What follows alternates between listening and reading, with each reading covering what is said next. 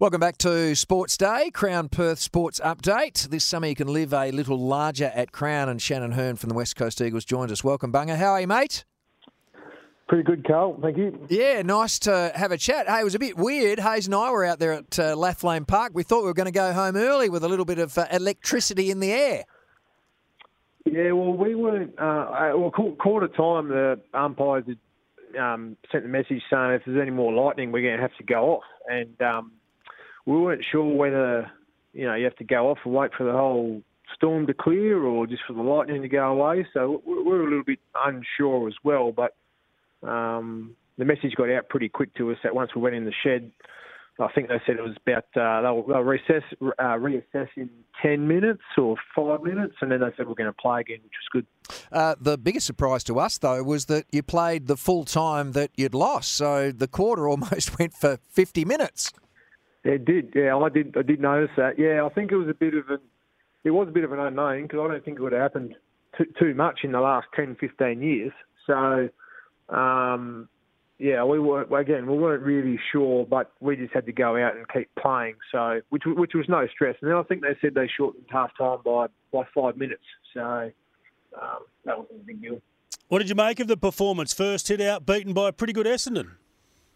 Yeah, yes, we were. I think certainly our first quarter, but probably more first 15 minutes, we just weren't ready to play. And I think sometimes that can happen with your first pre-season hit out. Sometimes I think some teams have done really well and they're ready to go, and other teams are still working into it. So I thought, our first 10, 15 minutes wasn't great, but then after that we certainly got a lot better. So that was pleasing. What about some of the youngsters that got an opportunity? Bailey Williams looked pretty good in the forward line and through the ruck, and Jared Brander at times looked okay, but probably didn't take, the entirety of the opportunity. No, I think, those two players, and, Anthony Tracy played his first game as well, and Hamish Brayshaw. So, Bailey Williams, he's got some pretty good attributes. He reads the ball pretty well. He's got a really good run and jump, and obviously he can play forward and a little bit of ruck too. And then Brander, he's a bit forward, bit wing, and then he came in the back line for the last 15, 20 minutes, I think. So it's good to get some opportunities into the players and work, and something that I've been doing throughout the pre-season. So, there's going to be opportunities, and like you said, you just need to keep making the most of them and keep learning. So I think those blokes are pleased with what they've been able to do. Frankie Watson played as well, even though he's played a couple of games. So everyone's just getting into it and feeling their way into it. Pick 4 and pick 13 in that 2005 national draft. You'll pick 13. Pick 4 looked all right. He kicked 6 goals. Is this, as good a pre-season as you've seen him put together for a while? Yeah, well, Tony wasted his 6 goals in the pre-season game. You should have held on to that. But it's, obviously it's been spoken about a lot, and seen that, and his last 3 or 4 years hasn't really been able to do a pre-season through surgeries. This year he's been able to do a full one, and I saw his interview saying he's been trying to play it down. I think it's more just the continuity that he's been able to get through his training, which you get your touch in, and he's ready to go straight away. So I know we talk about saying the best pre-season ever. Of course, when he was 24, 25, he was one of our best runners, and he was fantastic to watch and hard to play on. But I think certainly in his past 3 or 4 years, this has been his best preparation for a year. So, we're pleased with that, as is he. And it's just great to be able to see him out there because he can help all the other players. And obviously, he's still a focal point for our forward line. What about you, Bunga? How is life without the captaincy? Have you noticed a big difference in, I guess, the time taken throughout the week to do those captaincy duties? Yeah, there is less. I suppose it's more the meeting requirements and commitments. The more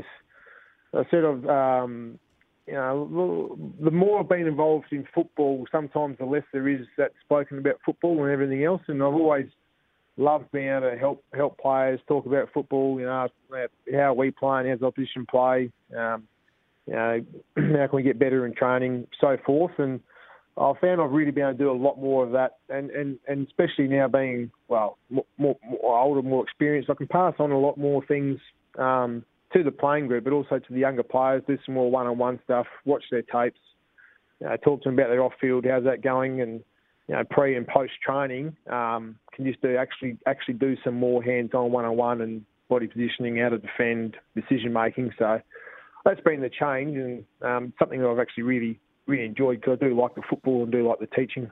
Just on that, Tom Barrass had a few comments to say about that he lost enjoyment for footy last year. As a captain, is it something that you were across at the time, and how difficult is it to get inside the minds of all the players on the list, because there is a lot of mental health challenges now? There is. It gets spoken about a lot, and a lot of people want to talk about their love of the game and their enjoyment. And you do need to enjoy and want to enjoy what you're doing. But football and a lot of things in life are hard, so it's not always fun and enjoyable all the time. And that's something we keep trying to have a balance about. You have fun around the football club and what you're doing, but you still got to work hard, and working hard sometimes is not fun. And if things aren't going your way, don't just pack it in and go, oh, well, I'm not enjoying my footy, so it's not good.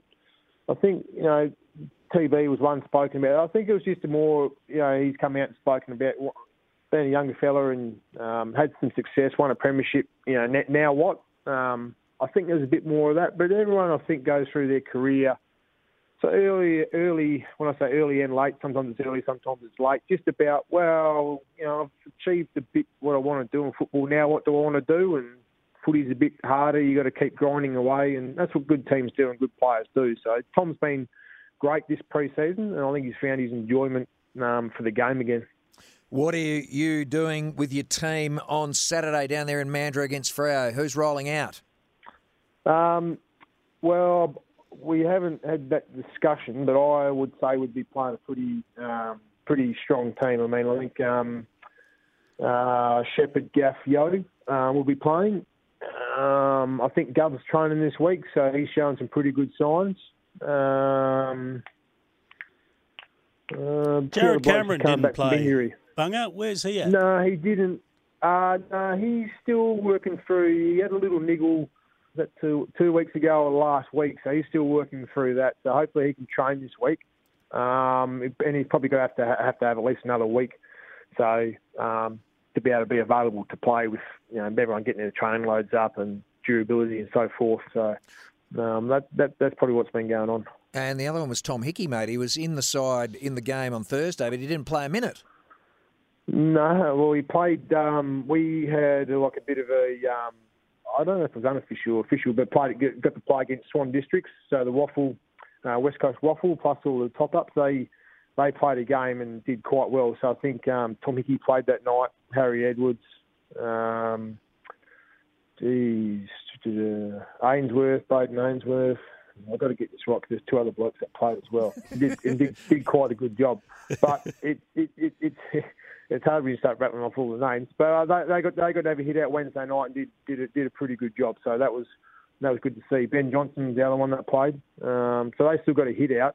And it's hard with Hickey, Vardy, Williams, Bailey Williams, and Nick. So you got 4 blokes that can ruck there.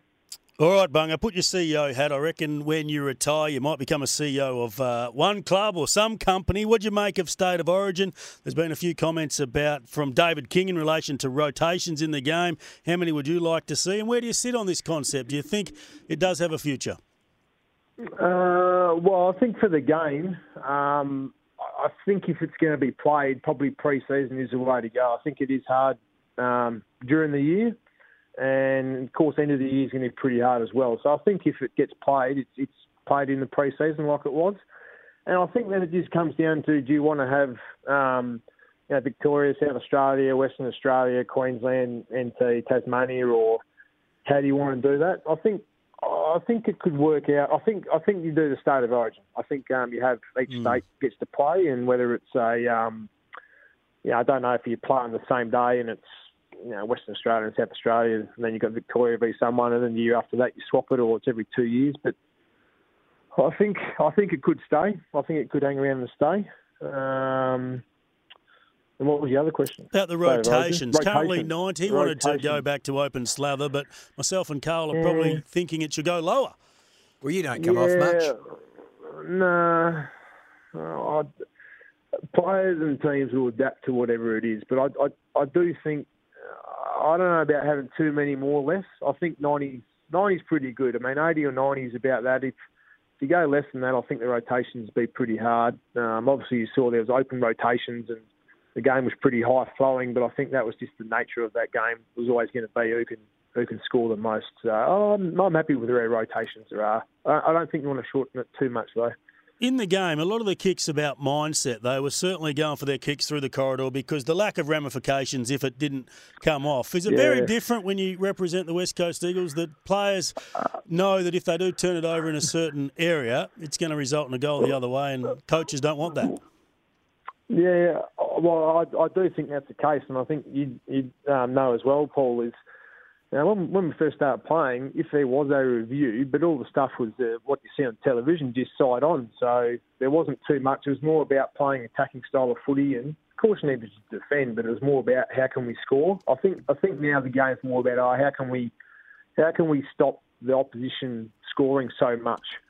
So no doubt pre-season game and no ramifications, but also a lot of the players are very skilled, make good decisions themselves. So it was more about, I'm going to try to hit the kicks that's open and let's try to kick 20 goals. So I think it's just more the mindset and, when I say you're still going to have a job the next week. If your boss tells you got to defend or you got to cover off, well, that's what you're going to do. So I think that's where the game's gone, more about defending than attacking. Nice to chat, mate. Good luck on the weekend, and we'll have a chat to you down the track. Thanks, mate. Great. Thanks, Carl. Thanks, Paul. Shannon Hurn, nice to talk to him. Good insight into the game from a bloke who's out there strutting the stuff. 922-182 if you'd like to have your thoughts on that. This summer, Crown is the only destination where things are bigger, brighter and more fun.